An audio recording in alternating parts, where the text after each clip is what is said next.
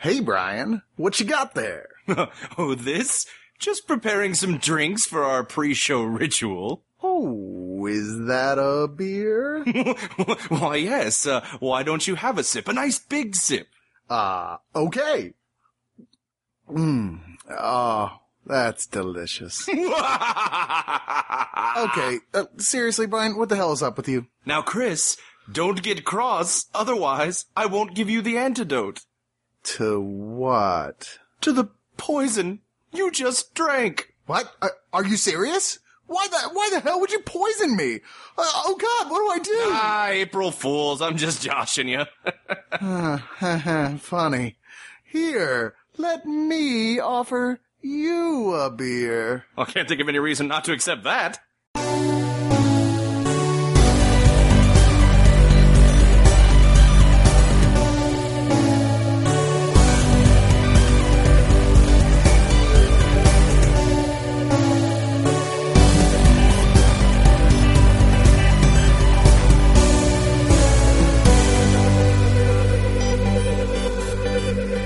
Welcome, desperados and femme fatales of the digital desert. Welcome to another rootin' tootin' episode of Digital Noise, right here on oneofus.net.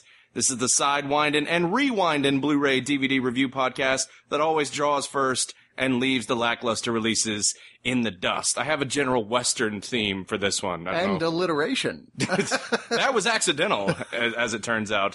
I'm your host, Brian Salisbury, Blockbuster Video's most wanted. And riding shotgun with me is my hombre of hombres, my co-host, Mr. Christopher Lawrence Cox. Well, it's an honor to be here. Now let me tell you about the old times for 3 hours.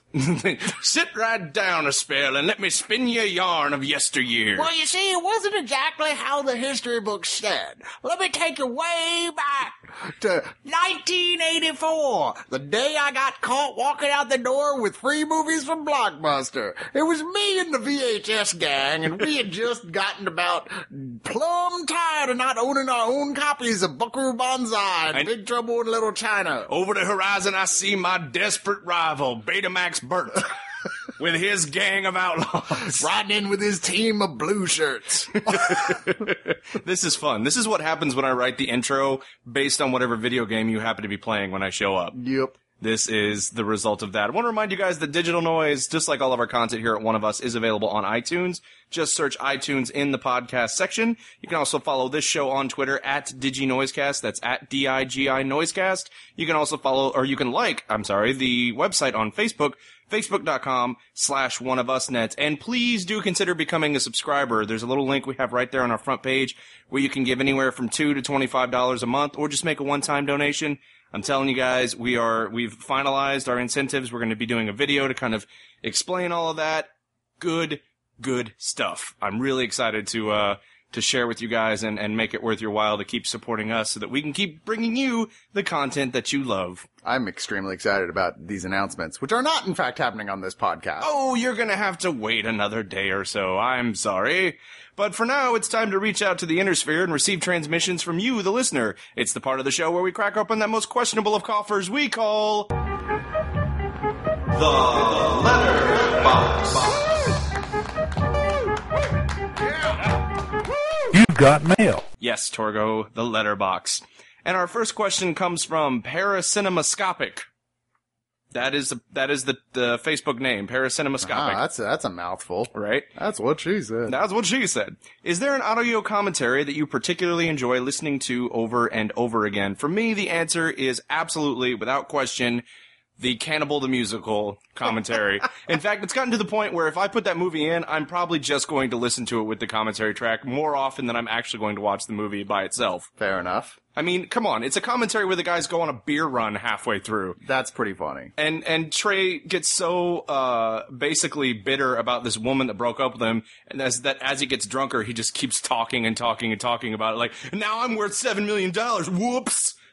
It's hilarious. You know, I rarely listen to the audio commentaries. I'm embarrassed to admit I would if I didn't do this for a living. I just have so many things to just watch. Yeah. It's like, I don't have time to go back and rewatch stuff with commentary. But the one and solitary exception to that rule is Dr. Horrible's sing-along blog, which I've seen so many times on its own. And now when I watch it, I put it on with the commentary, which is known as Commentary the musical, where they got all of the cast and crew to perform in a pre-written commentary about the making of Dr. Horrible that is in and of itself, a musical. Yeah. And it's really fun. Some of the songs from there are just as memorable as the actual songs from the movie thing itself. So. Well, there you have it. Yep. Our next question comes from Jerry Gleason, who asks, what is your favorite bad movie?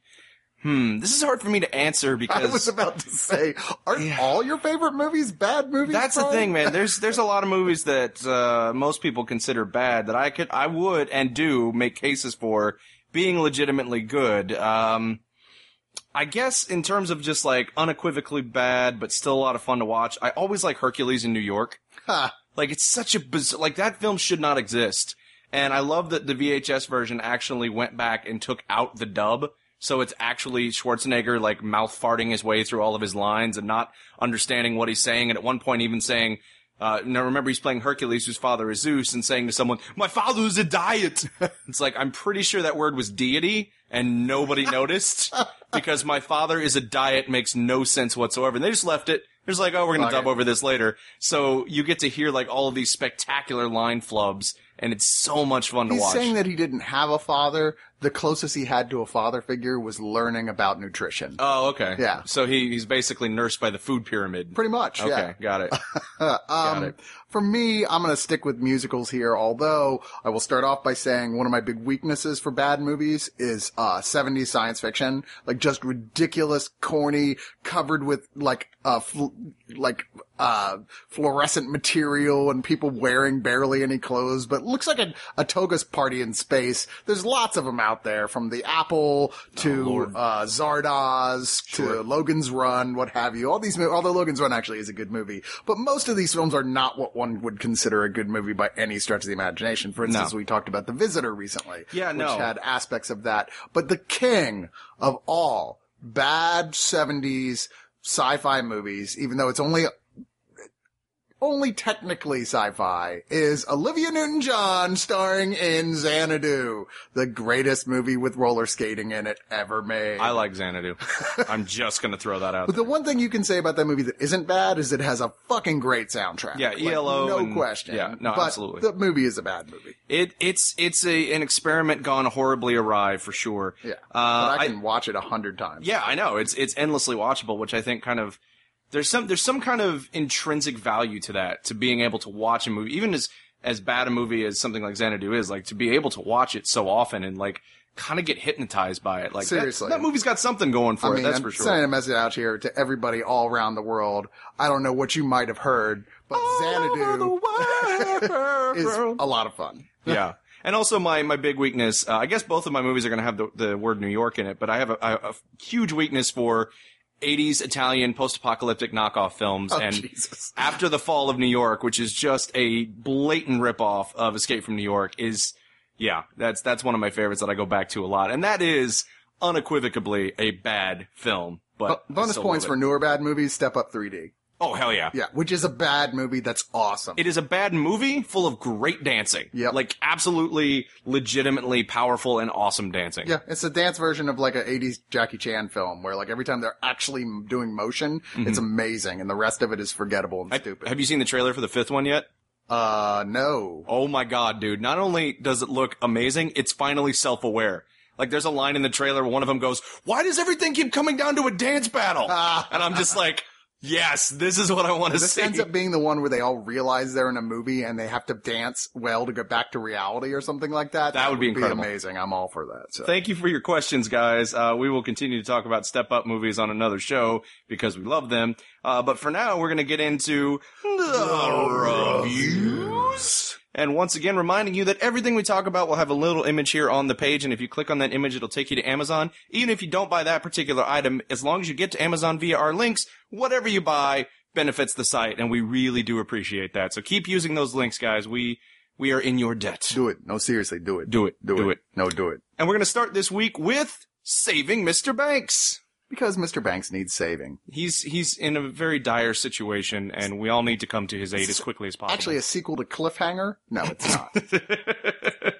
It's really not. This is one of the more divisive films that came out this past Oscar season. Because oddly enough, yeah. Ultimately, while I can totally see that this is not a film this was not the best film of the year. There's no question there. There's most of its faults, like, for me, lay in its flashback sequences, which didn't totally work.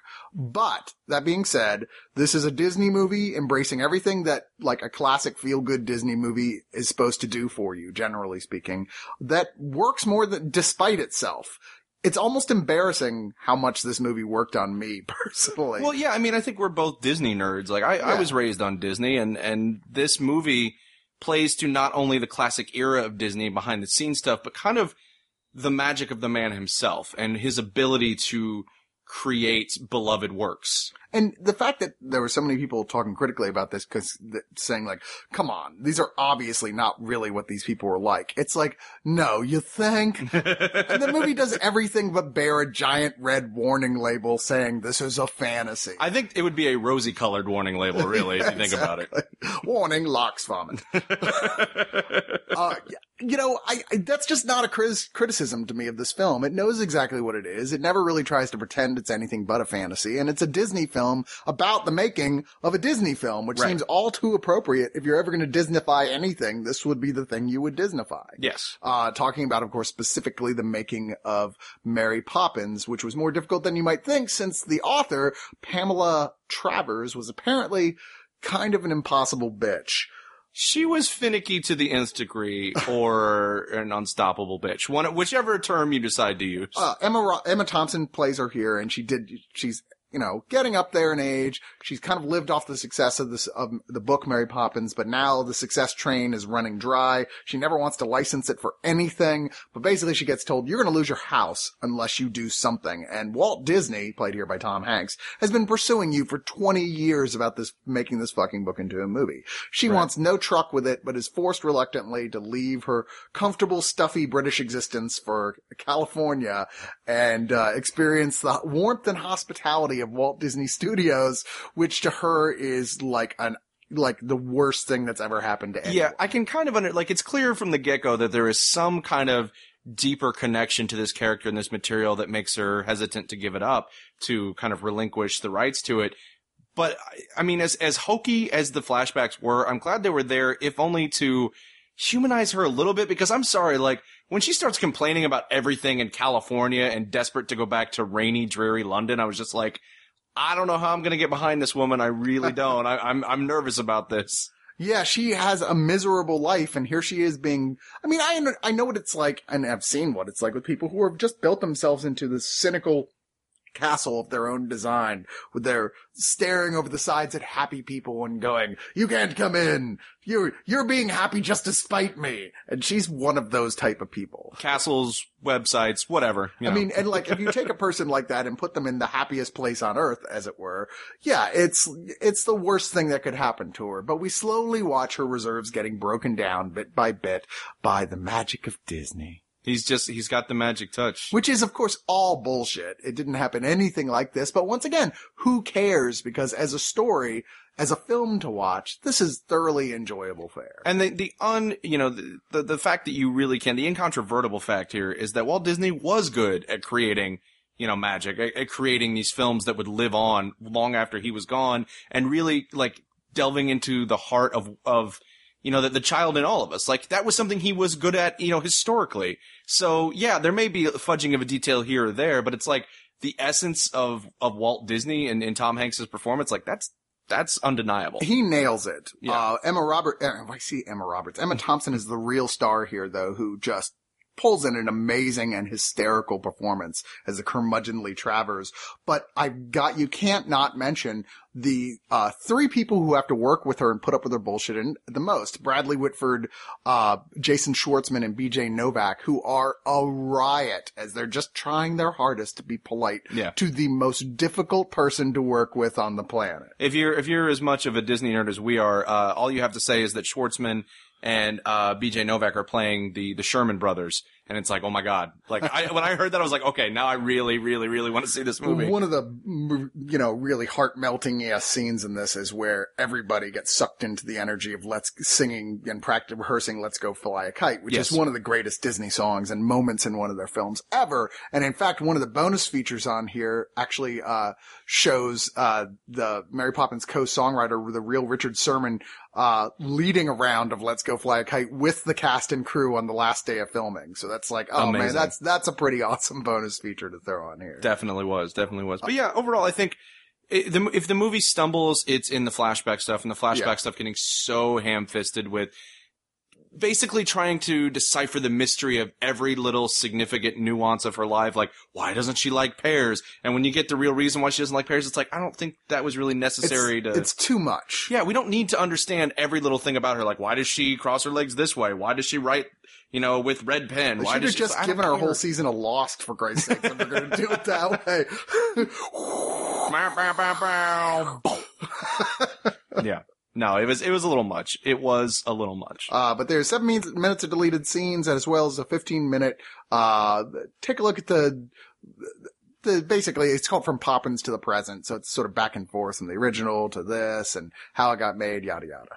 It's trying to make Poppins fresh. That's what it's doing. I see what you did there. Thank you. But yeah, overall, the movie and it looks great, and some of the special features, I give this a high recommendation. Oh, totally. Overall. It is not for the hard-hearted, though. That is very true. It's not going to reverse your cynicism. If you're already kind of cynical to the point that you turn your nose up at Disney and all you think of them now is like this big soulless corporation that they, admittedly have become, this is not a movie for you. Yeah, it's a fantasy. You're either going to go with it or you're not, but you have to be one of those people that can, when it's a well done, soft touch treacle film, you can get into it. And this is a very well done one. Agreed. Well, from there, we're going to talk about The Great Beauty and then The Great Beast. What? Is that not what this is? That's not, I don't even know what you're referencing. I don't know. What is The Great Beauty, The Great Beauty is one of the 2 Criterion releases we'll be talking about this week. Ooh. This was the Golden Globe, the BAFTA, and the Oscar winner for Best Foreign Language Film. Well, BAFTA for not foreign language, because it was BAFTA. Yeah, BAFTA is British. I'm sorry, because this is an Italian film directed by relatively young Paolo Sorrentino, who apparently is a big Fellini fan. Some people have actually credited this as flat out just a tribute to Fellini, even though he has said, well, of course he's an influence, but no, it's just called 9. No, it is not. 9.2. 9.2. This is one of the most gorgeous looking films I've seen, quite frankly, in as long as I can remember. The cinematography of this thing in the first 30 seconds starts knocking you out of your seat, and it just doesn't let up for the entire film. Just one thing after another of just haunting, astonishing beauty from photography.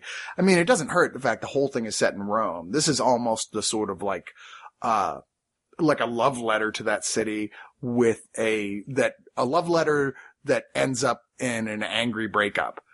Because ultimately this is about loving Rome and it's about the decay of Rome. And it follows a guy who is Jep Gambardella, played by Tony Servillo, who's a classic Italian actor he's a writer who wrote a book that was received enormously well, something like 40 years ago. But, it was like his Catcher in the Rye. Like, everybody knew it, everybody loved it, and it was the only thing he wrote, other than occasionally writing reviews and stuff for journals and things. It's the only book he wrote, but he still, all these years, has been living off the success of that as sort of the ultimate host of the party.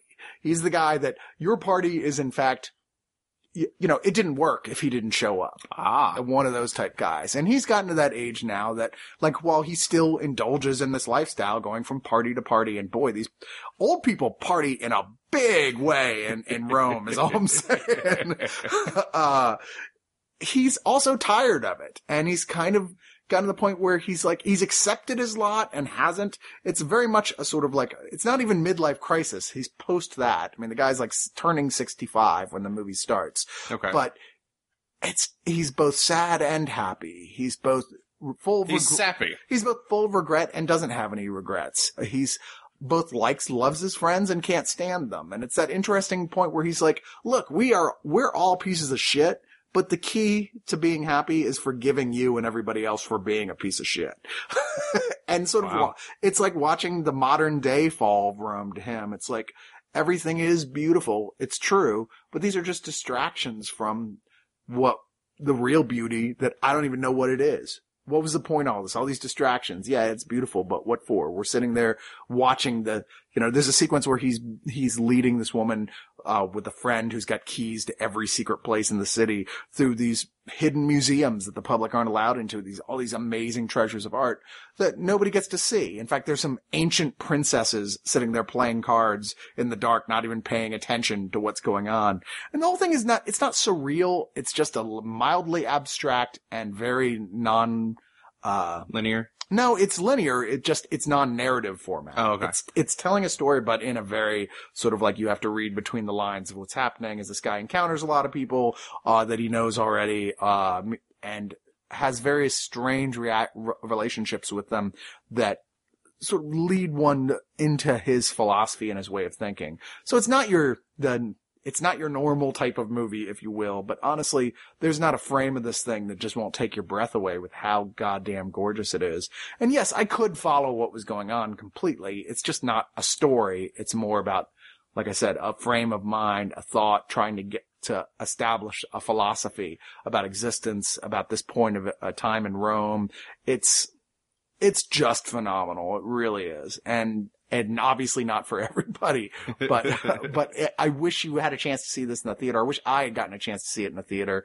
The imagery is just so unforgettable. And of course, being a Criterion edition, it's packed with extra features, including a conversation with the director, interview with the Italian actor Tony Servillo, who plays the lead role on here, interview with the screenwriter, some deleted scenes, and of course a booklet with an essay about the film and what it means to the one critic, Philip Lopat, who talks about it. But yeah, this is, if you're interested in photography or cinematography at all, this is one of those movies you're going to want to go way out of your way to check out. It's just amazing. So that is The Great Beauty. Now, you mentioned another Criterion release. That is The Freshman, I believe. Yes. Well, this one, let me just say, is my pick of the week. Okay. I was just almost overwhelmed by it at points, how incredible I thought this really was.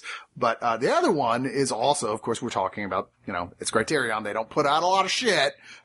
And sure enough, this is probably one of the two best Harold Lloyd films. This one is The Freshman. Recently we reviewed the other one, which you saw, which was Safety Last. Safety Last was generally considered the other greatest Harold Lloyd film. Harold Lloyd was, of course, a compatriot in the 1920s, not compatriot, but another actor on the same level as Charlie Chaplin and Buster Keaton and those types in the silent film era, who was doing those type of comedies. Except it's interesting. The one difference between him and those guys are, like, they're always guys who are striving for something more. With Chaplin, it's usually love. With Lloyd, all the other guys always have this sort of cynicism about success. Lloyd is the only one who doesn't. His films are interesting that it's a guy who strives for success and then finds the key to it but remains innocent throughout and manages to achieve what he was going for. And along with lots of great physical stunts and comedy and really good stuff. Sure. The Freshman is apparently considered to be one of the most influential films of all time in as such that almost every college movie after it has copied and borrowed stuff from it. And it really was the first new guy in college trying to be successful but being picked on by everybody movie. It came out in 1925, or Harold Lloyd indeed. He's watched this film that's about a guy in college who becomes, the most popular guy on campus, and he's decided that's going to be him. He is going to be this guy. Unfortunately, he's a mess. And just is in a series of encounters embarrasses himself, but in the sort of way that makes so many people laugh that they kind of like him. Mm-hmm. I mean, he's the college boob, but they always welcome him around because you never know what stupid thing this guy's going to do that's hysterical. And he doesn't realize it. He thinks everybody just loves him genuinely. He can't figure it out. There's a girl who's in the same building as him who he falls in love with, yada, yada, yada. She's the one person who knows what's really going on, but can't bear to break his heart. And of course, it all culminates eventually with the final big football game where he's been allowed to be a player, but he's really the water boy. He just doesn't realize it. And all the other players are knocked out. And what happens? They've got to let him go on the field. A really fun movie. It's only about an hour and 16 minutes long, but it still is funny and really holds up. The football game is great. And there's also the scene where he's at a dance and the tailor didn't get his tuxedo done in time. He's like, look, all the threads are barely holding together, so you gotta be really careful, but I'll come with you, so if anything falls off, I'll sew it together. So the tailor's hiding behind this curtain, and something will come off, and he'll keep having to go like dance with someone while putting his arm through the curtain while the tailor sews his like arm sleeve back on or whatever. It's really funny stuff. Once again, being Criterion loaded down with bonus features, including, of course, the booklet that you expect, lots and lots of conversations about Harold Lloyd from various different people, including from Harold Lloyd himself, who, but was a celebrity until his death. It's just we don't hear that much about him now, strangely, but he was one of those guys who was just venerated like crazy decades after his silent career was over and he wasn't really doing movies anymore, including a really fun episode of What's My Line, in which he was the mystery guest that people like Steve Allen had to figure out who he was. And there's 3 short films on here, audio commentary from a film historian. There's a lot of stuff that makes this worthwhile, and one of the best collections that is also a tribute to the performer I've seen yet from the Criterion line. I mean, there's, one of the sequences on here is like a 30-minute thing that Lloyd puts together himself, called Funny Side of Life, that was, an introduction to The Freshman when they re-released it in theaters that would interstitially throw in bits that were sort of montages of the best moments from his other movies. It's really cool stuff. Right on. Well, I'm gonna go completely rogue. And I'm going to add a title that I forgot to send you, which is actually a 3rd Criterion release. We have 3 Criterion releases this week, guys. And the 3rd one, which also came out in the month of March, was Akira Kurosawa's The Hidden Fortress. Now, you probably know this movie for one of 2 reasons. One is that you're just a big Kurosawa fan and you watch all of his films, which is admirable. Or the other is that you have heard the long-standing rumor that George Lucas borrowed heavily from this film to make Star Wars, and that rumor is entirely true, and he did. It's very, very much apparent all through this movie. This is the story of 2 peasants who are transporting a couple of folks across enemy lines, not knowing that these 2 folks are actually a defeated general and a princess. Setapa and Autodeta. Yes, yes. Setrepiu and Autodetu. Yeah, the peasants are entirely kind of the basis of C-3PO and R2-D2 in Star Wars, and there's lots of other things here throughout that you'll notice and go, that kind of feels like the plot of, specifically I'm talking about the very first Star Wars film. Of course. A New Hope. A New Hope, yes, as it came to be known. And what's a lot of fun about this movie is that it does kind of blend these elements of sort of like mistaken identity comedy, and it's still an adventure movie, and it's a lot of fun, and I don't feel like it's really there are some things about it that feel a little dated, but overall, I think this is the kind of film that you could show people easily today, and they would still enjoy it quite a bit. And it's not my favorite, honestly, Kurosawa film. Not only anybody calls it their favorite one. But it is far better than just being, I think a lot of people just know it as, it's that movie that inspired Star Wars. And I think it deserves a little more credit than that. I think as a film itself, there are a lot of really fun elements to it. I think the 2 peasants are phenomenal in their performances.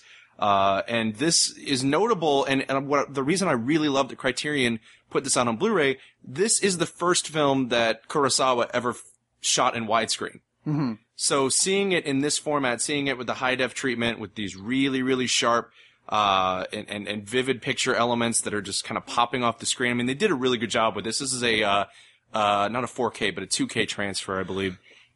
And I think Criterion did an amazing job with it, and it was so nice to be able to see this movie, all cleaned up and in widescreen, because the thing about Kurosawa is, like, all of his movies feel larger than life. All of the way he shoots landscapes, and, he can make any portion of Japan feel like another planet. I mean, he really just has that kind of, like, larger than life scope to his work and to his eye for cinematography. So it's really nice to see that, again, in this Blu-ray format and in what he called, I think it was Toho Scope, I believe is what they ended up calling it. But yeah, so I really, really enjoyed this. And it's got some really great special features, a couple of which are exclusive to this particular Blu-ray release. One is a brand new commentary with a film historian. His last name is Prince. I can't remember. Stephen Prince. So there's a lot to glean from that commentary. There's a documentary called Akira Kurosawa, It's Wonderful to Create. Which is really great. And then there is this was on the DVD, but it's really fascinating, is George Lucas talking about Akira Kurosawa. And this is where he talks a lot about what he took from Hidden Fortress and how that kind of informed the plot of Star Wars. As well as the screen wipes. Yeah. That was a big thing that he took from this film and Kurosawa in general, was the specific way that he would do the screen wipes, with the motion on screen would sort of go with the screen wipe. Yeah. Yeah. No, I mean, that's a very distinctive part of both films. So I like that he did that. But yeah, I think overall, this is one of those movies that if you are someone who really embraces the history of film, as well as that wants something entertaining, it's this weird sort of relationship we have where a lot of the films that we watch, because they're important to cinema history, aren't always the most entertaining affair. Like, there are movies we watch because of what they are more than, hey, I would really love to watch this right now. Like 2001, for example. Like, there's never going to be a day where I'm going to be like, oh, I want to be entertained today. I think I'll pop on 2001. But this film, I think, does a much better job of, in terms of, and not like it was trying to do this, but from a collector standpoint, if, you're a collector of media, it's a movie that really walks that line well, being important historically and also pretty entertaining. Cool. So that is The Hidden Fortress, which... See if you can find it. See if you can find it. I get it. Well, from there, we're going to talk about Chinese Zodiac. Yeah, why not? Because why not? We talked a little bit ago about Harold Lloyd and Buster Keaton. Why not talk about Jackie Chan, who has said many times that he owes his entire career, specifically to Buster Keaton, but certainly to people like Chaplin and Lloyd, as the great men who invented doing sort of stunt cinema work, making the stuntman the primary character. And Jackie's getting a little old. Now, correct me if I'm wrong, isn't this supposed to be Jackie Chan's last movie? There was some amount of announcement about that, but now it doesn't look like that's going to be the case. So he is retiring in the same way that, Jordan retired the first time. Look, Chan is one of those guys that knows if he retires, he's going to turn to dust, I think. And he doesn't want to stop working. He may have said this is the last film, but as far as I know, he's already working on something else. But this did, in fact, give him 2 Guinness World Records for the most stunts performed by a living actor in his career, apparently. I'm surprised it took this long. I'm surprised he's still a living actor, frankly. And the most credits for one movie. He did pretty much everything. Wow. And this was a huge hit at the Chinese box office. It won Best Action Choreography at the 32nd Hong Kong Film Award. It even did moderately okay with a limited American release, this is sadly the re-edited version that uses all dubbing. Chan, of course, dubs his own voice, so even though it's not matched up perfectly, at least it's actually Jackie Chan talking, as it always is for the dubs. But, a lot of this you could tell was done, there was a lot of English speaking in this anyway. There's a lot of English actors in this. Even Oliver Platt, who plays one of the villains here. This is, for all extents and purposes, a remake of Armor of God. If you've ever seen that, Operation Condor, which is the sequel, where he's a thief/adventurer who goes after artifacts type things. They called it that. It's not really a remake in any way other than that it's the same character, more or less, just going after a completely different set of stuff. And audiences had a mixed reaction, and I think that's overseas, and I think that's partially because at this point they're a little jaded. They watch seen a lot of Jackie Chan films, and this movie makes the mistake at the end of having a montage of some of the best scenes from Jackie Chan movies in his whole career. Because they really did think he was going to be retiring after this. And, you're watching this going, no, these action scenes are great during this movie, and they are. But when you compare them to watching, Drunken Master and Dragons Forever and stuff like that, you're like, oh, yeah, he's slowed down a lot. The best scene in here is what it starts out with, which is where he's got a full body wheel suit Like, there's wheels shit. all over his body, and he's going down, he's being chased by Russians with machine guns and motorcycles and stuff, and he's just going down, tunnels and down this huge downhill curvy road, down a mountain. He's And luging. It's pretty fucking cool. It's like, wow, that's a neat idea. And sadly, that is indeed the strongest part of this whole film. The humor doesn't really work, as you might expect, as he and several other people end up looking for these stolen relics by this giant corporation. But it's never boring, and there's a lot of good fights in it. It's not what anyone would ever put on the best of Jackie Chan, but hell, I had a really good time watching it nonetheless. Chan, no matter how old he gets, he always has that quality of, like, you just want to like the guy. He's so charismatic. Sure. That's no different here. There is a lot of fun stuff in this movie. There's points you can tell, sadly, that they have sped things up a little or overused editing or even substituted a stuntman for Jackie at points, which are things he never used to do. But like I said, he's in his 60s, for God's sakes. I mean, Right. He looks better than I do.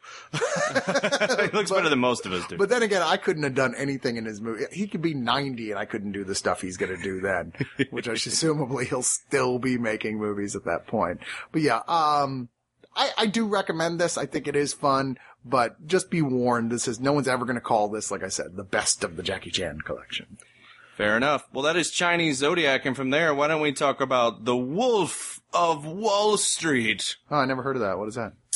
It's Warren Zevon decided to direct this movie. Oh, Werewolves of Wall Street. Werewolves of Wall Street. Do do do do do do do do. No. This is, of course, the Martin Scorsese film that got nominated for everything but didn't win anything this year at the Oscars. And I'm not surprised, because this is a great movie made for people who like really dirty films. It's for grown-ups, and grown-ups who don't mind a hard R-rated film. Which, I mean, to be fair, most of Scorsese's movies would qualify as hard R for one reason or another, but this, yeah, I mean, I'm not going to sit here and try to decipher the mentality of the Academy voting board, because I clearly am not in line with their thinking and haven't been for a very long time. Yeah. But, that being said, I really, really enjoyed this film. Oh, yeah. It is one of those rare, there are very few directors who I can hear, this is a 3.5-hour movie, and go, absolutely, sign me up. Martin Scorsese is one of the very, very, very few directors that I will give a complete pass to when it comes to runtime, because normally my rule is 90 minutes, period. But yeah, when I heard that Scorsese's Wolf of Wall Street was like 3.5 hours, I was like, okay, I'm in. Yeah, the final running time for theaters was 179 minutes. Oh, so it's 3 hours. Cut down from 4 hours. Oh, okay. Now, it's a Scorsese film. And when I watched this movie, while I still thought it was a little overlong, I still thought there was bits that could have been trimmed. It's one of those, it's a comedy, and 3 hours is a long time for a comedy, but it's also has all that great Goodfellas-ish type story building things. You know, the little guy, taste for power, becomes powerful, just the worst kind of corrupt douchebag, ends up being brought down, that's what Scorsese does best a lot of times, is sort of a rise and fall story. In fact, I think it's great that in The Departed, one of Scorsese's most self-referential moments is when Leonardo DiCaprio says in The Departed, families are always rising and falling in America. And it's like, yeah, and usually Scorsese's there to document it. He's the guy who makes the movie about it. In fact, this is about a real guy, Jordan Belfort, who is the worst kind of Wall Street criminal, ultimately. Without going into ridiculously unnecessary details at this point. Basically, he ripped off a lot of people to make a massive amount of money for him and his buddies in a very short period of time. Started living like a crazy king from history, just doing just insane. The Marquis de parties. Sade, I believe. Yeah, right? And ultimately got brought down by his own exuberance and expenditures. Leonardo DiCaprio is wonderful in this, shows a rare quality you see of him of being able to do slapstick comedy at points, which is he's really good at. Yeah, there is one, I think we've talked about it before, but the Quaalude scene in this movie with him and Jonah Hill was one of the single funniest moments of last year in cinema. Absolutely, no question. Yeah, and Jonah Hill, very good. And do you know he took the lowest scale you can take as a SAG actor, $60,000 to do this? Yeah, which I know a lot of us are like, oh, it's still 60. It's like, yeah, but you have to understand, like, these actors by now are making way more than that. But that is a testament to the power of Martin Scorsese, is people are willing to take scale to be in his films. That was it for him. He was like, I want to work with Scorsese. I want to work with Leo DiCaprio, who made $10 million for making this. But of course, he's Leo. He can. You know, when you want Leo, you got to pay to get Leo, even if you are Martin Scorsese. But, you know, there's such a huge cast in this thing. It's not surprising that they didn't have but so much money afterwards to throw around. Matthew McConaughey has a wonderful small role in this. Rob Reiner does as well. John Bernthal, Jon Favreau, Jean Dujardin, Shea Wiggum. Shea Wiggum. Almost said it wrong. Almost. I'm determined. Spike Jonze. Oh God, what's his name?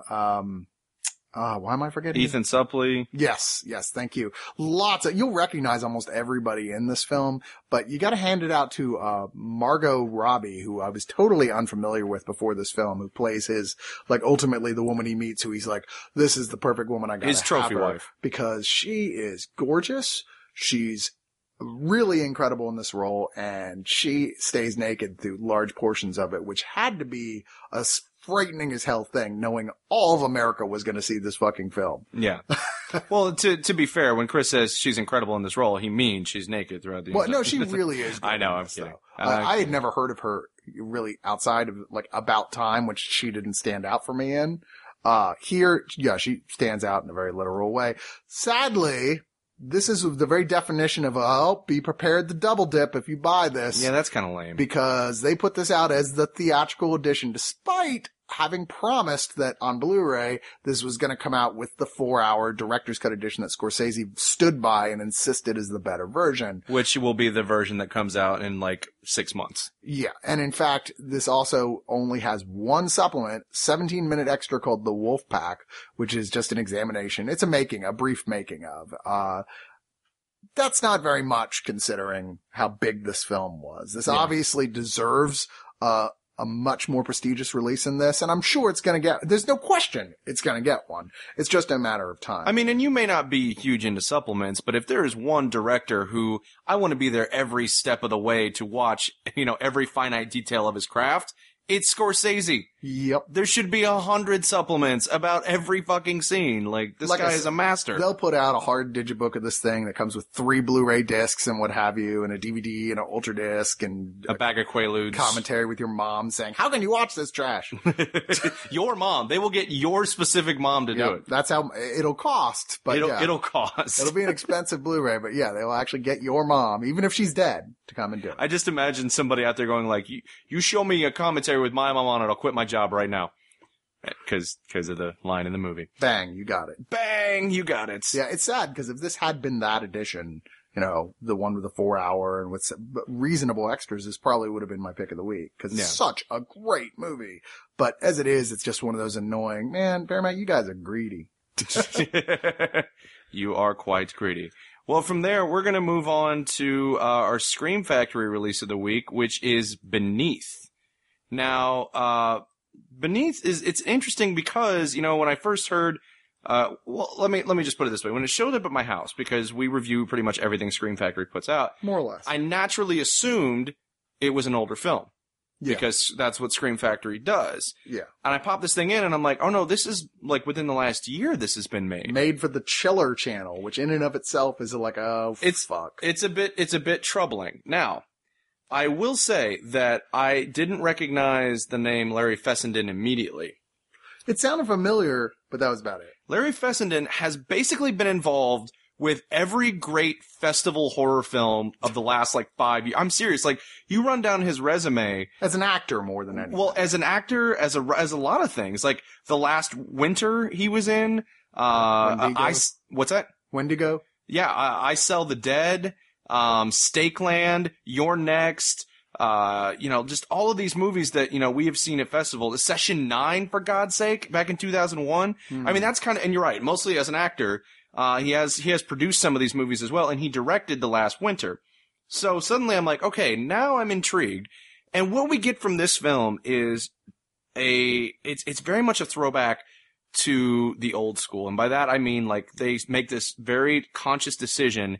It's a movie essentially about a killer fish. So right out of the gate, it's like, okay, we're going back to B movie, and we're going to make a movie about killer both fish. The cover and the first shot in this film, like, tip their hat off to Jaws right off the bat and go, yep, that's just get ready for something that loves Jaws. Yeah, absolutely. But they make the conscious decision to do the monster entirely practically. And I know that there are going to be people that watch this and see this monster go, well, that looks really silly. But to me, that was the big selling point of this film. I'd much rather see a not completely convincing practical giant monster like this than a totally fake CG digital one you see in every single other TV channel horror made for TV horror movie. Yeah. Yeah. Any day of the week. And I actually really liked the design of this particular fish. And it had a scale to it, but the way it moved was really interesting because it had a scale to it? That was accidental. I'm doing this in my sleep now. But the way it moved. Telling another fish story. Telling another fish story. Oh, I'm going to reel him in with that one. But yeah, like. Don't bait him. All right, Finn. So that was French.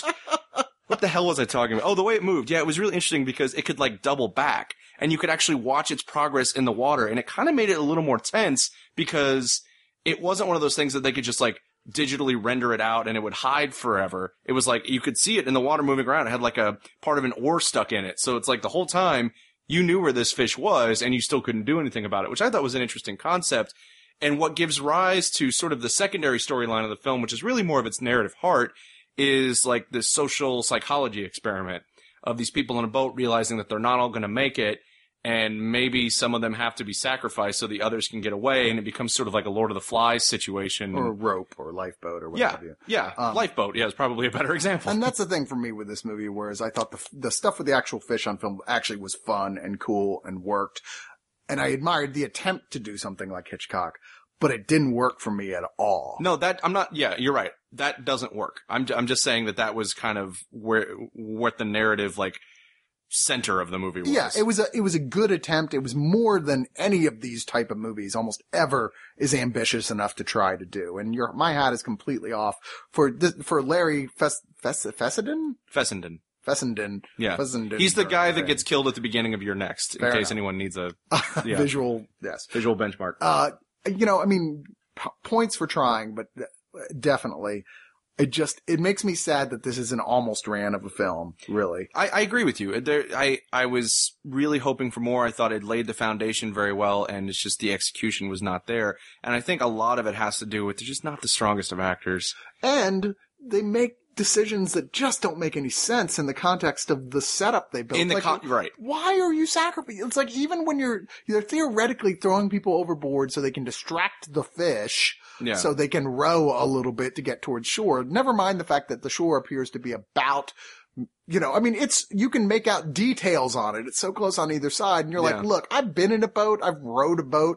You would have been there already. row your boat slightly faster, morons. Seriously. I agree with you. And you're right to say within the context of what it's set up that it's, cause there's a lot of horror movies you watch and you're like, why would you ever do that? It's like, well, you would do that within, like, I got really tired of people watching the movie Frozen and be like, who would ever do that? I'm like, someone whose life is going to end if they don't. Yeah. Like, there's a lot of times it's like from our ivory tower, we can judge people's decisions, but even within the context of the story that the movie sets up, one of the things that really bugged me is every time somebody would jump out of the boat and try to swim for shore, try to make it, the shore was right behind them and they would jump the other way. Yeah. I'm like, it's 13 feet to shore this way. Why are you trying to cross the other way across the lake? There was that point early on you went, these people are too stupid to live anyway. Yes. I just don't care what happens to them. And I take particular exception to how douchey they made the film nerd character in this movie. Like, he was the biggest asshole. Like, you have two jocks in the movie who aren't as big an asshole as the movie geek character. And I was like, you know what?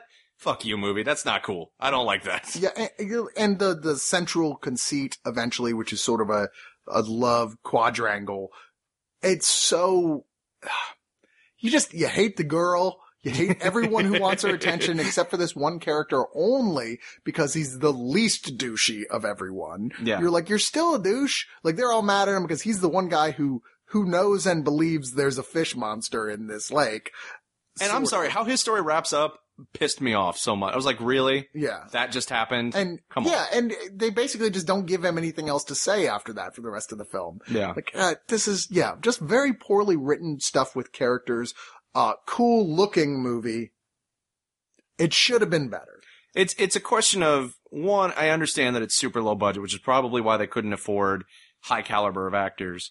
But it's really the writing, I think, that screws this movie up. Yeah. So I think Fessenden still got some chops. I know if you guys haven't seen Last Winter is a very cool movie.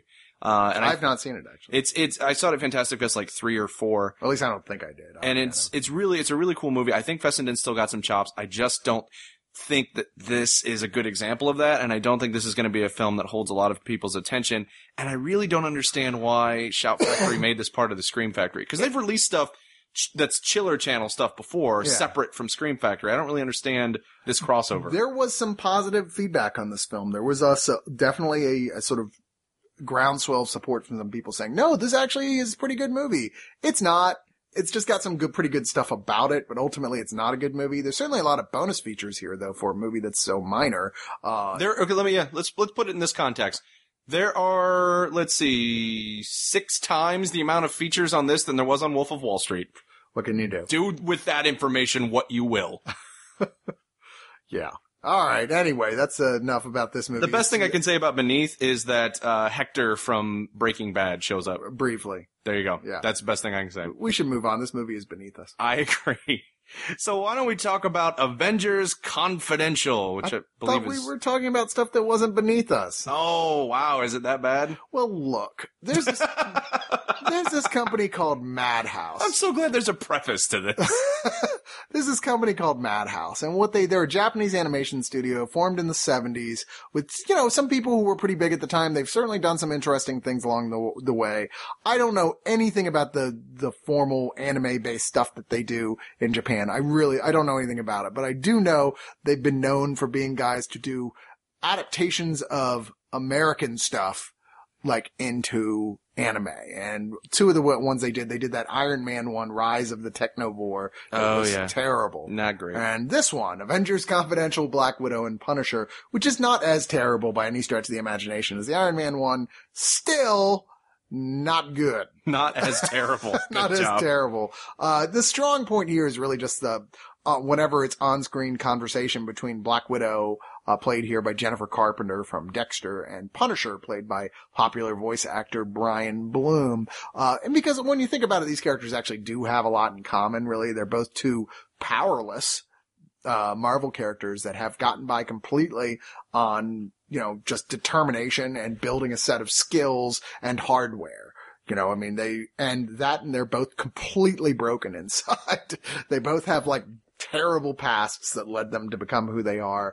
And this really tries to tread on that to a certain extent. Unfortunately, it never gets any deeper than that little Stan Lee written intro at the beginning of any comic book written in the 80s, 70s, or 80s was. It's just, there's practically no depth to this at all. And in here, Punisher is taken into S.H.I.E.L.D. custody by a terribly voiced Nick Fury. Just really what?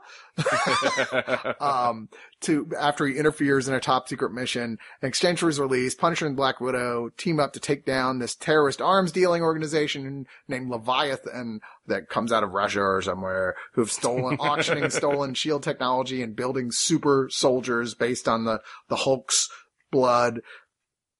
And it's one of those the main guy ends up being a dude who Black Widow was in love with at one point. And so there's all this hand wringing about I only did this and took this formula that I made and faked my own death because I realized I wasn't worthy of your love, just being a lowly scientist, which is okay, whatever. What? And it just goes on and on that. And he's a near unbeatable, this guy, even though he's taken the exact same formula that these thousands of soldiers they built, that when the time comes for the guys to confront them, they pretty much take them down with knee shots. Just one after another. They make the stormtroopers look like Delta Force. I want to see that movie.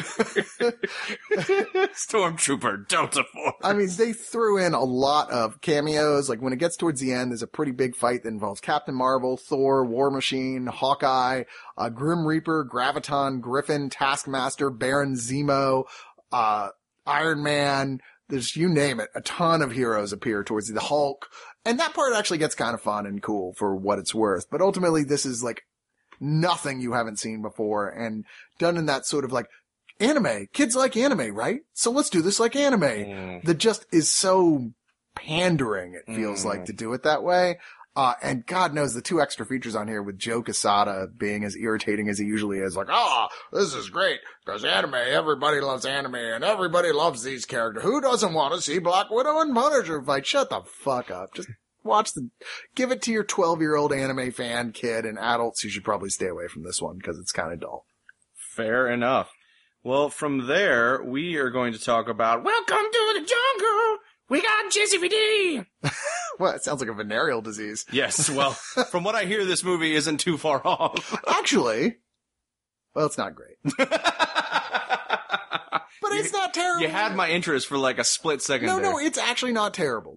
I mean, I know that's faint praise, but there were points I laughed out loud watching this movie, and this is one of the only films where Jean-Claude Van Damme is playing flat out a comedy role. Okay, now I'm interested. Satirizing himself here. Now, the story here really follows Adam Brody. Sorry. Playing a guy named Chris, which makes it better in and of itself. Oh, sure. Who's a guy who works at a workplace, and he's a complete pussy, and like the office bully Phil, played by Rob Hubel, steals his idea, and he even goes in to talk to the boss, played by Dennis Haysbert, who autonomically takes Phil's side. Like, I don't believe Phil would do that. Phil's great. You should be more like Phil. But when it turns out that like they're taking them all to like an island for sort of like assertiveness training management seminar run by, this ex-military badass played by Andy Dick. No, Jean-Claude Van Damme. I was like, dude, don't fucking... Just fucking with you. It's April Fool's Day, but some shit goes too far. All roles get reversed. Of course, the kicker is that Adam Brody was an Eagle Scout, so he actually knows what he's doing in a survival situation. And the funniest scene in this whole movie is in the trailer, where basically a tiger attacks Jean-Claude Van Damme and keeps attacking him. He's like, oh, that's okay. He won't be back. He learned his lesson. And that's like, whoa! It comes after him again. Like, okay. It's a running repeat the joke. It gets funnier each time. But, it's actually got a decent amount of talent in here. Christian Schall's pretty funny in here as well. God, what is her name? Bianca Brie, who right now is, no, that is not who I'm thinking about. I'm sorry. The girl from The Blacklist, who plays the lead character on The Blacklist, whose name is Megan Boone. Sorry. She's the love interest for Adam Brody in this, and she's actually very funny and very good in this as well. Problem, ultimately, it's one of those comedies where everybody is completely fucking insane except for the main character, pretty much, and his love interest. They're the only people whose sanity even vaguely resembles the real world, and they're constantly walking around going, what the fuck is wrong with everybody? And sure, there is a plot element in here where Phil, who's decided that this is going to turn into Lord of the Flies and he's going to be king of this island paradise, is feeding everybody Jimson weed so that they act like Lord of the Flies people. But it's hard to buy into that type of comedy for me personally. I'm just like, come on, man. These people are way too stupid to be alive. Are we still talking about Beneath? No, these are stupider people than that. I don't know. There are good laughs in here, and Jean-Claude Van Damme is genuinely funny at points in this. He genuinely made me laugh at points, parodying himself completely in his action persona. Because of course it turns out he doesn't really know any of the shit he says he does. Nice. This already sounds better than Enemies Closer that we reviewed last week. So well done, JCVD. It actually is. It's one of those like, oh, it's on Netflix. I'll give it a watch. Yeah, that wasn't terrible. That was a good way to spend a Sunday afternoon type of movies. You won't be mad you saw it, but nobody's ever going to put this on a shelf with the classics. Gotcha. Well, from there, speaking of classics, I'm glad you brought that up because we're about to talk about Miss 45, which, if you're not familiar with Abel Ferrara, let me describe him to you thusly. Imagine Martin Scorsese went out in 1973 and rolled around in whatever gutter was directly in front of the dingiest porno theater on 42nd Street. You would have Abel Ferrara. It's like a parallel universe where after Taxi Driver, he wanted to just keep making movies like Taxi Driver. Where he became Travis Bickle. Yeah, and started directing movies as Travis Bickle. So funny. Even watching the interview with Abel Ferrara on this, he's like totally Travis Bickle. He's like this Brooklyn accent and guy, yo, what the fuck, man? That's the fucking movie. We just made the fucking movie. I don't tell you. Abel Ferrara is just a crazy motherfucker. And this is one of the seminal sort of, as horrible as it is to Seminal. as horrible as it is to have this genre, but it's one of the seminal, like, rape revenge films. And there were a lot of those in the 70s and early 80s. And then, of course, Korea decided to do a bunch of them, more recently. And yeah, well, it's Korean film. Somebody's gonna get raped. And then murdered. Yeah, absolutely. But this, Miss 45 is sort of the female reaction to Death Wish. I don't really know how else to describe it, but it's about a woman who is mute. And she works, she works in she's like a fashion place. She works in textiles for a big fashion company. Yeah, she basically sews together the clothes for a fashion designer. She is attacked and raped twice. Yeah. Twice in one day. That's a bad day. And it kind of shoves her over the edge to where she starts to take the law into her own hands and try to right this wrong.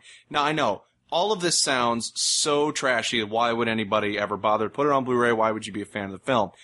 Well, I'm a fan of the film because of the gorgeous level of artistry that is brought to the visual aesthetic of what should be a complete exploitation garbage flick. And which there are so many different ways to interpret what this film actually even is. Is it a feminist film? Is it a reaction against feminism? Is it what is it? And even the copious extras and booklet that comes with this are sort of like, that's kind of the point, really, is to bring up a discussion point about so many different things. Yeah. The real thing that is going to draw your attention to this movie is the lead actor, Zoe Lund, who renamed herself from Zoe Tamerlis to Zoe Lund because she was a little pretentious, but she was arguably batshit insane, in fact, as the bonus features on here make very clear, but she was one of those insane people that you just are completely drawn to. Yeah. Just incredibly, hauntingly, otherworldly gorgeous, with just these giant black saucers of eyes. Incredible acting skill. Really talented. Her performance is haunting. It absolutely is haunting. And some of the things just visually that the movie does that are really, that's just gonna stick with you. One of them is this, like, Halloween party scene where she's dressed as a nun and has the big ass gun to boot, and just, man, like that whole scene is it's almost Giallo-like the way that they shoot that. And then there's this great shot in Central Park of her, basically where she's become a manhunter. It's like, this is why I draw the parallel to Death Wish. It's not just about revenge. There is a point, like, the point that the path that she takes through her journey after she decides to get revenge is very similar to Paul Kersey's, in that at one point she starts going out and looking for scumbags to kill, and specifically in Central Park. And there's a shot from overhead where she is being pursued by these three guys, and they start to surround her, and she stops on this emblem, like, in the sidewalk, and I don't know why it was there if not for just this moment, but it looks like the chamber of a revolver. Yeah. And it's just such an amazing visual. Well, this is a very well-filmed movie, it's the difference between this and most of the rape revenge films. Most of the rape revenge films are, girl gets horribly raped, girl one at a time gets revenge against end of the people, end of film. Really. It's literally a revenge film. This is more of a rape, go crazy and start killing film. She's a spree killer. it's not a traditional revenge film at all. And yet, despite the fact she's clearly completely unbalanced. I mean, she's going and killing guys not just for being rapey, but just for being sexually interested in her at all.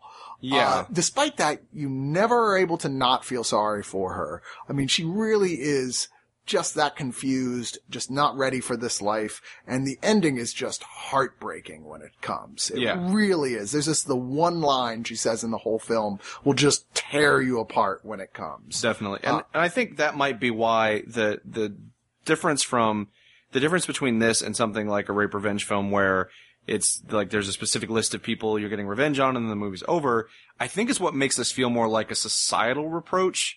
Like the fact that it isn't just a personal thing for her, it's almost like she has to cleanse the city, the society at large. Like I think that's a far more interesting, metaphorically to dig into. Yeah, absolutely agree. And once again, let me emphasize that this is one of the Draft House re-releases they've been doing lately. And they really did do a pretty solid job of putting this one together with a focus on most of the bonus features of really talking about Zoe Lund, who is a tragic case. I mean, she actually went on and co-wrote Bad Lieutenant, like something like 10 years after this, 12 years after this, with Abel Ferrara, co-wrote that movie with him. He admired the shit out of her, but also realized she was fucking crazy. She was really unpredictable. And she died relatively young. I think she was like in her late 30s, of complications due to just using drugs heavily her whole life, like coke and heroin, being really into that stuff. I didn't know that. You watch these extras and 2 short films that are made specifically about her, Zoe Exo and Zoe Rising, and your heart breaks for this obviously incredibly talented woman who just, much like the character in this film, is just not right for this world. You know, she's just she doesn't know what to do here. No one is like her. She doesn't know how to react to people. She pulls in inside herself and is this person that's unlike anybody else. She reacts and lashes out against the world in her own way, in real life, differently obviously than she did in the film, but in a creative way. And yeah, fascinating personality that will really add a whole new level of looking at this movie when you realize even Abel Ferrara in the interview says, look, this movie would have been nothing without her, as she largely was writing it by her performance as we went along. Definitely. Highly recommend you guys check out not only this movie, but this specific release from Draft House Films. Moving on from there, we're going to talk about something we always love to talk about, and that is Mystery Science Theater 3000.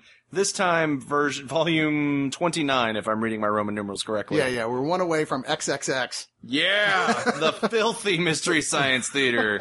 Hell yeah.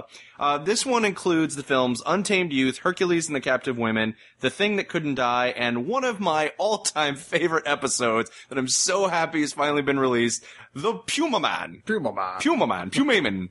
Yeah, Pumaman. It's this weird sort of superhero, like, in the 70s when they were like, well, we still don't know what a superhero movie is, but we're gonna try to make up this Aztec superhero that, I really think the movie owes its existence to the greatest American hero, because it's a similar setup where it's like, this schlub is given these powers he doesn't know what to do with, and he routinely kind of just wafts his way and lucks his way into winning battles, and he's so, like, the effects are so bad, and he's such a klutz that every time he's flying, it's at a weird angle. Yeah, it looks like, Bob and Doug McKenzie's dog in Strange Brew, whatever he's flying in there. Yeah. Where he's clearly just sitting on a table and they're blowing a fan at him. Yeah, it got to the point where there's a theme song that plays whenever he uses his powers, like do do do do do do do do do, and the guys would sing. I've seen this a few times. Yeah, the guy would the robots would sing Puma Man, he flies like a moron. It's so true. Yeah, we actually you were like insisted we sit down and watch this one together, so really enjoyed that. You know, there's only really one bummer on this whole set, and for me that's the Hercules film, which is, it's odd that they obviously spent a lot of money on Hercules and the Captive Woman, because the end of it is like destroying hugely this gigantic set of basically the city of Atlantis. Yeah. But it's such shit, this movie. It's just awful, and not in the sort of fun to mock sort of way. They spend most of their jokes with sort of homophobia type things, because all the guys have their shirts off, which is never really a lot of fun to listen to. And yeah, the only really funny running joke is, and I hate to admit it, but all the Uranus stuff, because sometimes it just writes itself. Sometimes we really are just children, and we're okay with it. There's a point where he goes, the blood from Uranus. I'm like, seriously? You really wrote that without thinking? Come on, okay. guys. Come on. But the other two are great on here as well. One, Mamie Van Doren, in a 50s teensploitation film. Yeah, a movie that, I think one of the guys said it best, like, well, no wonder kids are breaking the law in the 50s if this is what they think prison is. Right. Because it's like Cool Hand Luke, except that every night's a party. Interestingly, Eddie Cochran played one of the guys who was in that scene, rock and roll star. But this has a distinction of being the first time ever someone sang a rock and roll song in an American film. With Mamie Van Doren, the first song in here, which regularly these convicts who are being forced to work on a farm to work off their sentences, even though of course it turns out it's completely corrupt and it's indentured slavery. In their spare time, they do rock and roll stuff. Yeah, like you do. Like you do. It's like Jailhouse Rock, actually. It's just like, for some reason, there's a big dance number, and no one's required to wear uniforms, which is why Mamie Van Doren's sweaters just get tighter and tighter and tighter. And it is fun, as usually the wicked teenager movies are with Mystery Science Theater. Also really great is The Thing That Couldn't Die. Which has the distinction, by the way, of being the film that introduced us to The Observers. Yeah, the brain guys. Yeah. The brain in a pan guys. Yep. The introduction of them as characters. And of course, course, one of the brain guys became a running character to the end of the show. So it made me laugh because they kept referencing the ghost in Mrs. Muir during this episode, because the thing that wouldn't die is like this disembodied head that they get dug up that can hypnotize people, and it looks totally like the actor who played the ghost in Mrs. Muir. It really does. And it's so silly the way that it like communicates through whispering that we can't hear, and it always has this look on his face like, what the hell is that smell? And then it'll just mouth things, and the big dope was carrying around. It's like, okay. Yeah, the dope guy was killing me. They had a lot of fun at the expense of the big dumb guy. Yeah. But yeah, this is a really good set. Once again, a lot of good extras on here, as there always are. They've started doing this thing recently with these where Joel comes on and introduces the films that he was originally on, which I wish they could get Mike Nelson to do it, but I know that Mike Nelson, it's kind of weird actually, because Joel was the one who was more mad at the guy who actually owns the rights to Mystery Science Theater. I'm forgetting his name right now. The guy who made the deal with Shout Factory ultimately is making most of the money off this. So I was really surprised that Joel had anything to do with these, and that Mike had no reason to be upset with. But Mike's had barely anything to do with these re-releases. I don't know. Maybe he's right now just trying to push his Riff Tracks brand completely and just going like, that's one thing. I want to just focus on. But I mean, haven't we seen things with Kevin Murphy on here before? Like, hasn't he's part of Riff Tracks. Well, even Nelson's been on stuff, but the fact that Joel was willing to come in and do a little introduction for these, but Mike apparently wasn't, I thought was a little odd. Well, I will tell you this about the special features. One of them really made me want to see, and hope, in fact, not only want to see his one-man show, Joel's one-man show. Which I've seen. But I hope that it ends up being, in the future, a special feature on one of these sets. There's like about 6.5 minutes, 7 minutes, sort of very condensed version of his one-man show where he tells about how he got started doing all this, how his background led to him being Joel Hodgson. And even the snippet, which is kind of a preview for the one-man show, was very enlightening about, that's why, so that's why you do this. Like, all this started to fall into place. So I really want to see the whole show. And Puma Man has the distinction of finally giving me the perfect descriptor of Donald Pleasance that I have been aching to find, which is, he looks like an old baby. He does indeed. I was like, that's what he is! You nailed it! He's an old baby. I also like the fact they got Mamie Van Dorn, who's still alive. Yeah. Still insane. Kicking. Yeah. Who comes in and talks for like 9 minutes about, her movie, and actually very lucidly and entertainingly. So. Definitely. Yeah. Good stuff. This is my pick of the week. Just gonna throw that out there. Fair enough. Moving on from there, one of the weirder releases this week, in my opinion, is The Swimmer, which is from Grindhouse Releasing. Now, when you hear that a film has been released by Grindhouse, you think, it's probably trashy, there's probably a lot of sex, a lot of violence. There is neither of those things in The Swimmer. The Swimmer is this sort of lost to the ages, late 60s drama about Burt Lancaster almost playing this Hemingway-type hero. He's a guy who he's in with all of the richest people in the area, and yet something just feels like he's very friendly with them. He'll show up, he'll have a drink. He was very like laissez-faire. But there's always something that kind of sets him apart from them, and you get the sense that he's struggling for something more. So very much a Hemingway hero in that regard. But he decides, first of all, the movie opens with him running through the woods in his swimsuit and just arriving in the backyard of one of his friends and jumping in the pool. And then his friends come out, oh my gosh, we haven't seen you in forever, how are you? And blah, blah, blah. He's looking down over the valley. The richest families live in this valley, and he realizes that on his way home, every single house that he would hit on his way home has a swimming pool.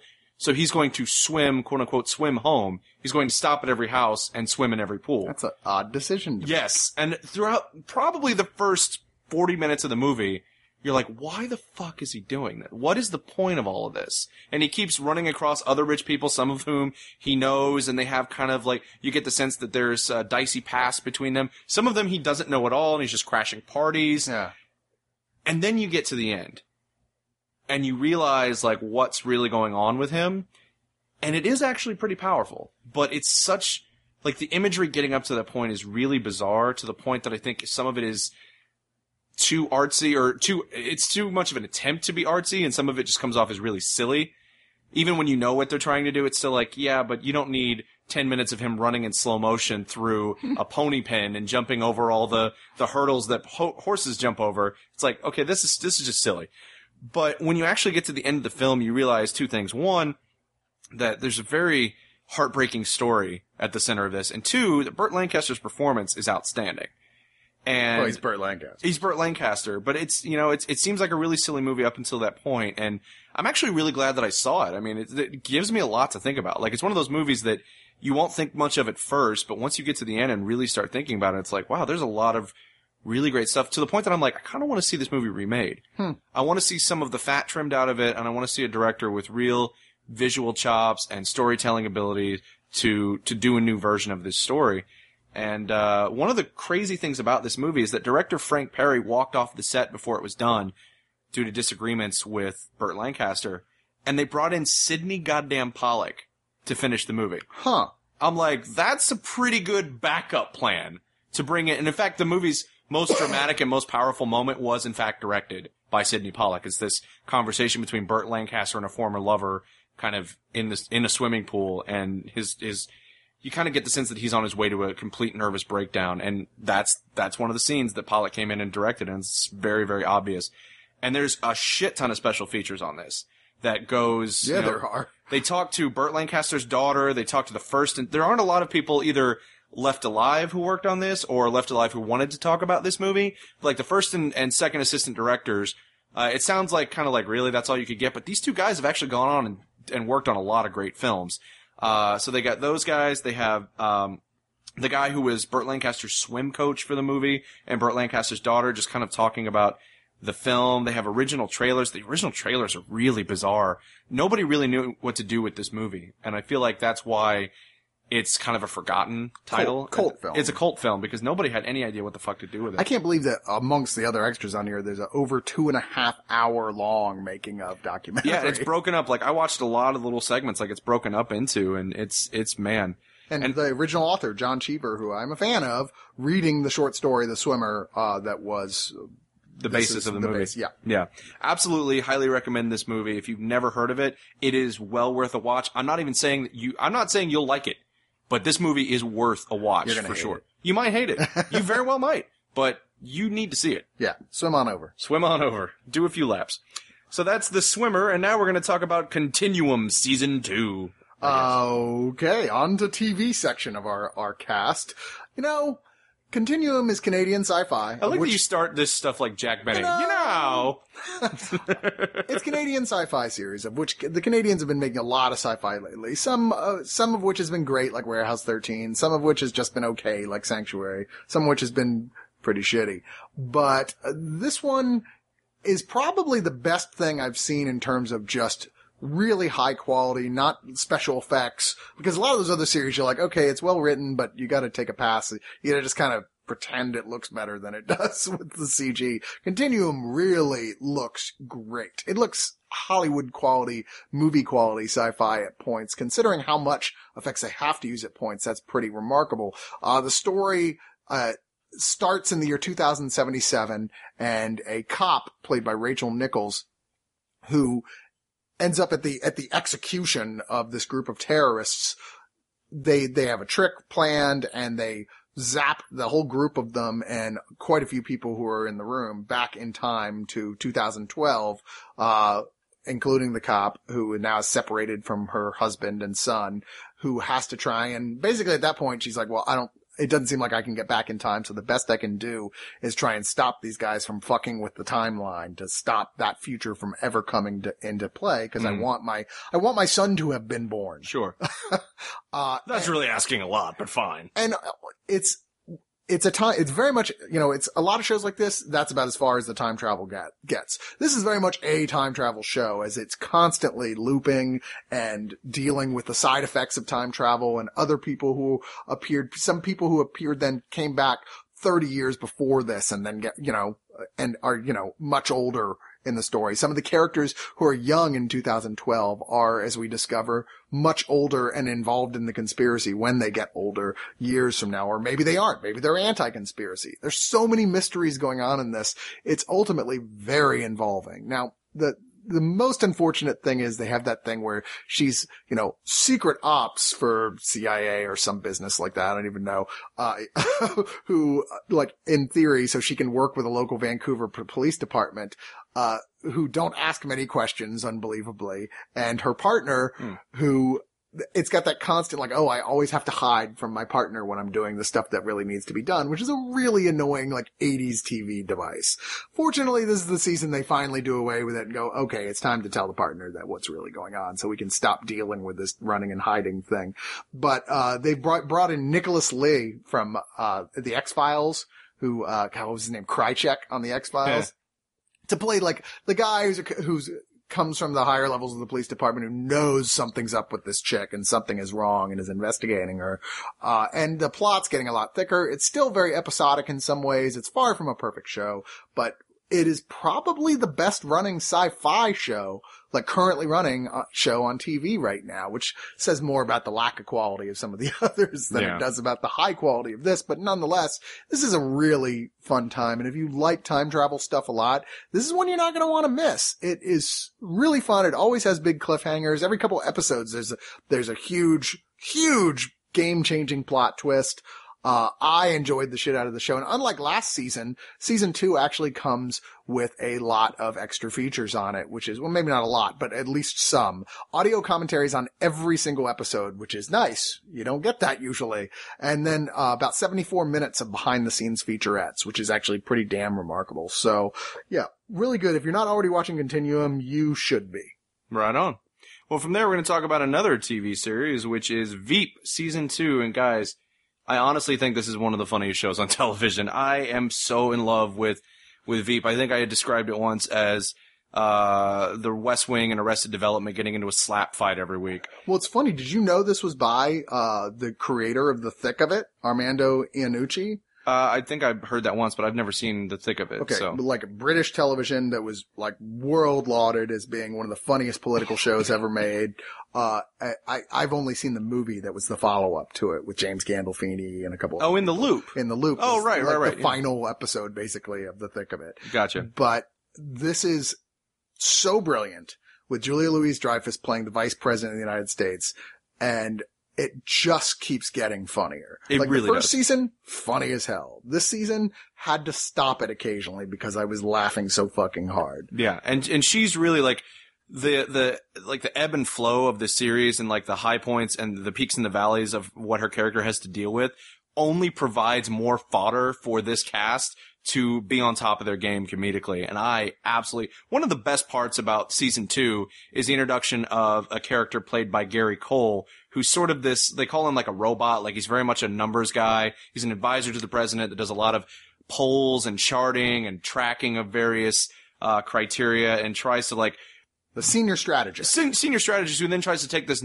numbers and tell people how they should behave, and it really irks Selena. And everybody hates him. Yeah. Like, everybody hates him. They're like, from the get-go, they're like, oh my god, I fucking hate that guy, he's a robot. Yeah. Which makes for great comedy. It really does. And my favorite episode of this season is when they go to Helsinki. Oh, yeah. And Dave Foley from Kids in the Hall plays the female prime minister of Finland, yeah. Yeah. I did the Die Hard thing, as in Helsinki, Sweden. Well, Finland, actually. Anyway, he plays her husband and does something very, uncouth, and it becomes sort of a running joke throughout that episode. And all of this while she's dealing with, like, the big thing that she's dealing with is this hostage crisis that was going on.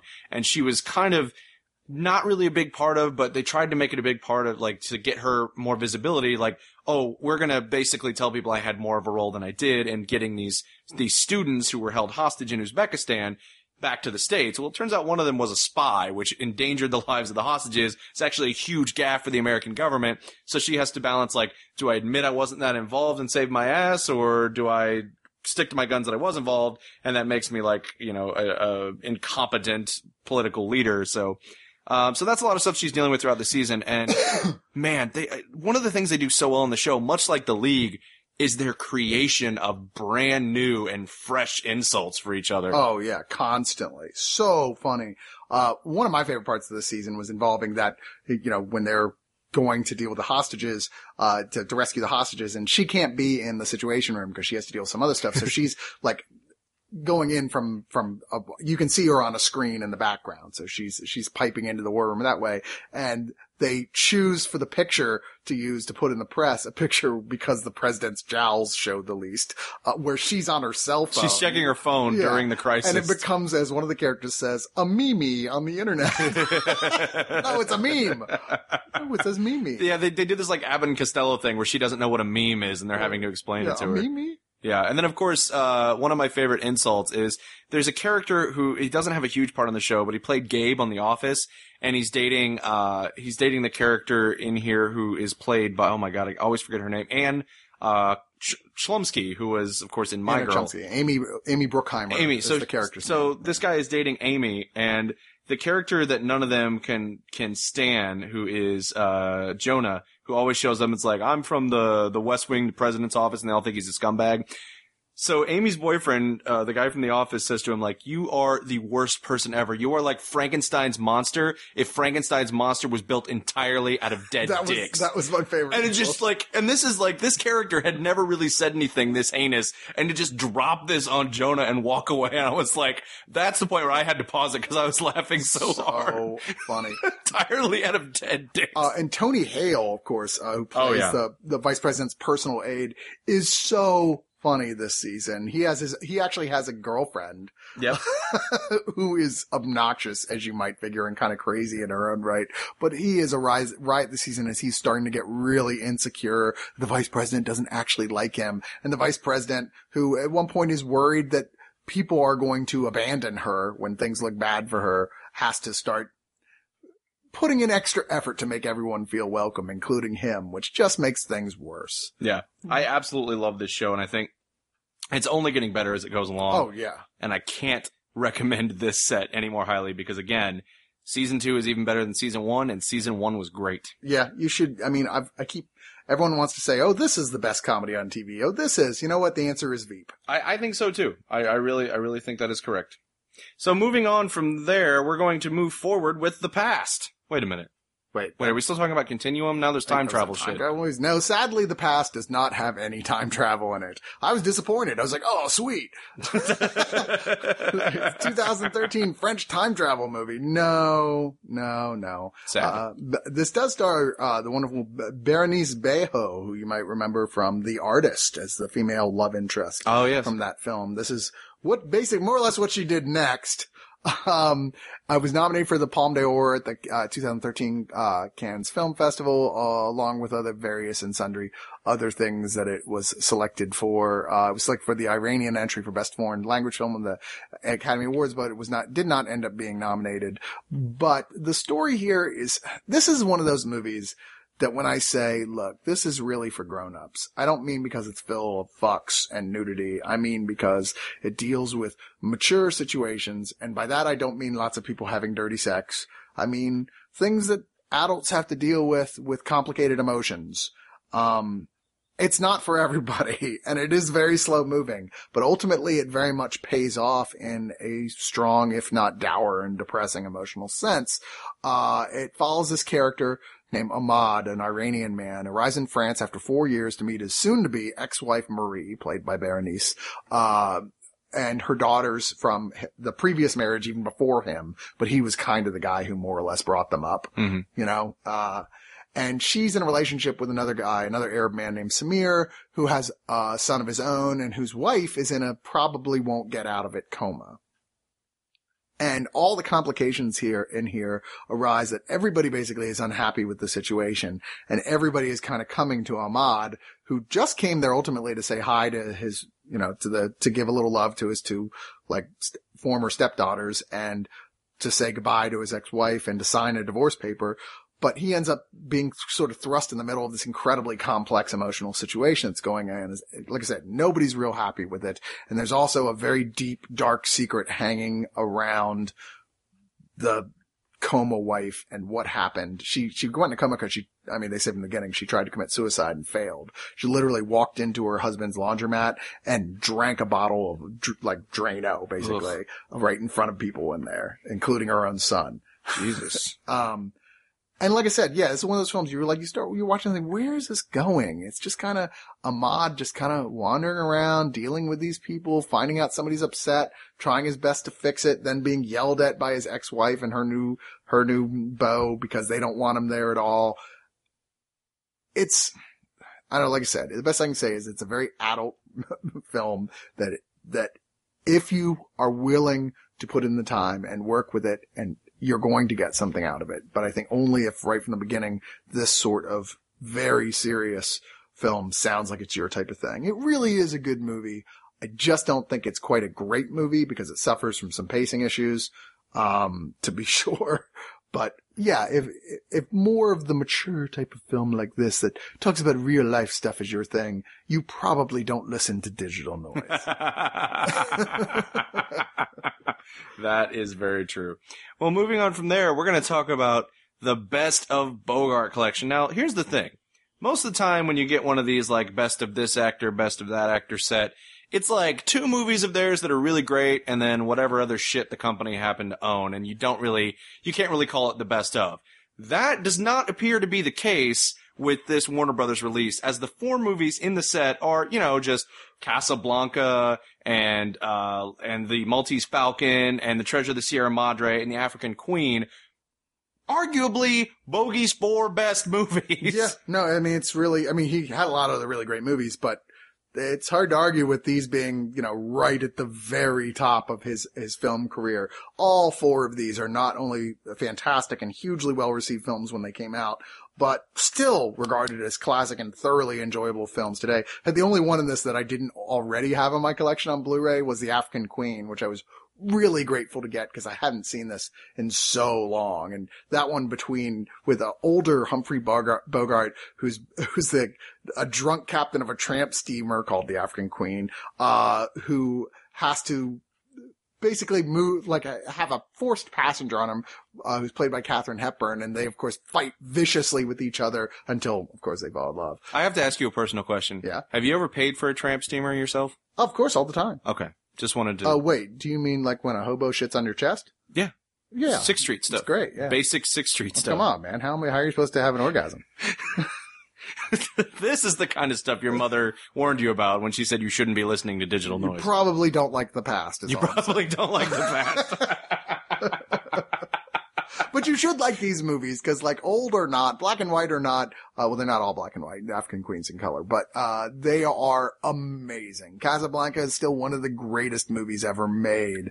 The Maltese Falcon is one of the all-time greatest noir films. Just so good. Along with the Treasure of the Sierra Madre, just an adventure, noir-y, all anti-heroes, just so much fun. And The African Queen is one of the best Katharine Hepburn films. Just like this great give and take between the two of them. It's kind of romancing the stone before romancing the stone, if you will. Really great stuff, and putting them all together in one package with all of them on Blu-ray like this for a discounted price, it's the way to go. This should be on your wish list, or hell, you should just go buy it now, because, you're gonna love all 4 of these films. You're gonna love the shit out of them. And these have all been released individually on Blu-ray, so just make sure that you don't already have, I would say if you only have one of them, it's still worth picking up. I'd still say that's probably a valuable double dip. You can always resell your other one or give it as a gift. There you go.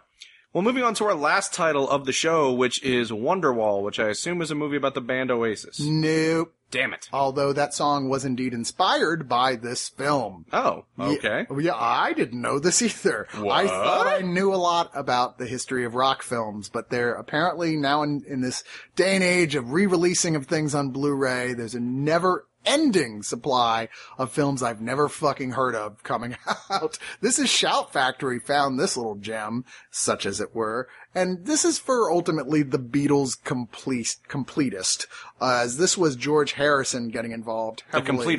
The Completals, nice. George Harrison getting involved in the production and writing the whole soundtrack for this bizarre drug-addled film. It's short, thankfully, at 85 minutes.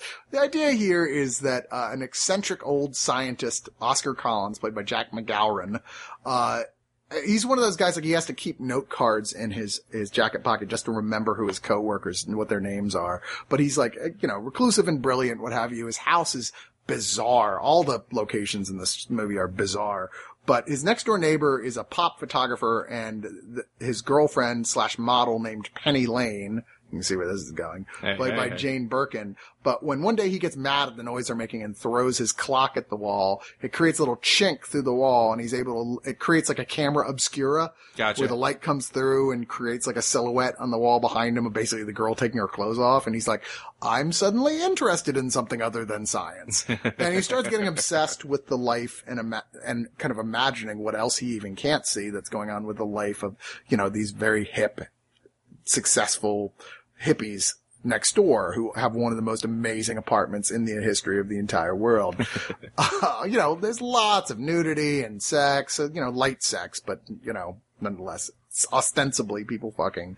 And just the fact that no one at any point comments on how incredibly creepy it is that this guy spends all his time not only staring through the one hole, but building more holes to watch this girl take her clothes off and have sex. Never even brought up or discussed at any point during the length of this film.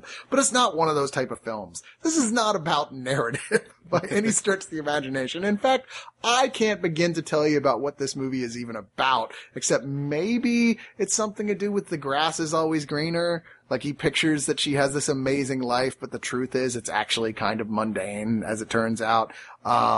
But it's filled with crazy psychedelia and real silliness. There's a series of hallucination dream sequences where there's a guy in a Superman outfit, except his super symbol says LSD, if you will. And the one thing that this is really known for is the soundtrack done by George Harrison, the Remo 4, and Eric Clapton, which is very much from the, oh God, we love Ravi Shankar period of post Beatles stuff. And it is good. There's good stuff in here. In fact, this re-edited director's cut, which they have the original theatrical cut on this and the director's cut, throws in a song that originally was cut out at the last minute that ended up being the song that was the big pop hit that came out of this movie, strangely enough.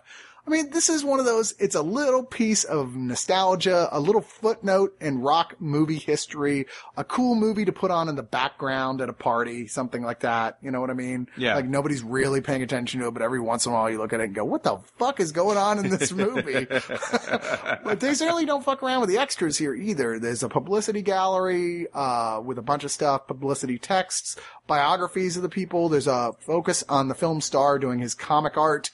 There's a short film. It's about 12 minutes long by the director that ultimately led to him getting the deal to make this movie that features the Fab Four.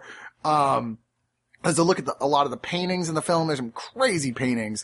There's, something to do with Eric Clapton, a thing with John Lennon reading a poem, a music video, outtakes, an insert booklet that's one of the best ones I've seen for a while. Just filled with, just packed with essays by various different people about the impact of this film at the time, what it ended up leading to. I never even heard of this fucking movie. Yeah, this is a new one for me. And like I said, this is far from a great movie. I am not advocating like, oh, this is for everybody. You're going to love this. You probably won't.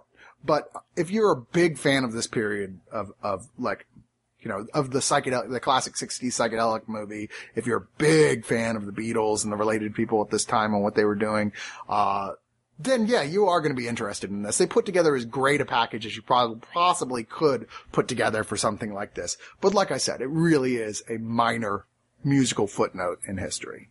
Right on.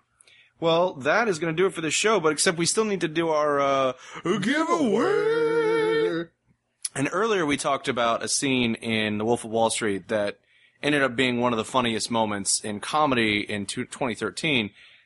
Another movie that represents the height of comedy in 2013 is a little film called This Is the End. Woohoo! And if you haven't had a chance to see it yet, which you really should have by now, but just in case you're still one of the holdouts, we're giving you a chance to watch it because we are giving away a copy on DVD of This Is the End. That is what we're giving away today. So as you may know, all of our giveaways now are sort of creative writing prompts on Twitter. So the first thing you're going to want to do is follow us on Twitter at OneOfUsNet. And then what I want you to do is I want you to tweet at us what entertainment phenomena you think will cause the actual apocalypse. What is going on now in movies, some trend in TV and music, whatever. Tell us what it is that you think is going to bring about the actual apocalypse. We will pick and hashtag that, This Is the End giveaway. And we will pick our favorite one, and that person will win a copy on DVD. Please, U.S. residents only. Indeed. Indeed. Well, that's it. That's all we got. We done. We finished. We'll see you next week. We out of here. We gone. We got a drink. Beer. What do you say? Oh yeah, there is something to say. I'm like, oh yeah, there's a thing that I say, which is, what is the thing that I always say? I don't know. You're the one who it's memorized funny. it. Do you have the note cards in your pocket there? No, I don't. Oh wait, yeah, now I remember. No release is too big, no release is too small. From Criterion to Catastrophe, we review them all. Also beer.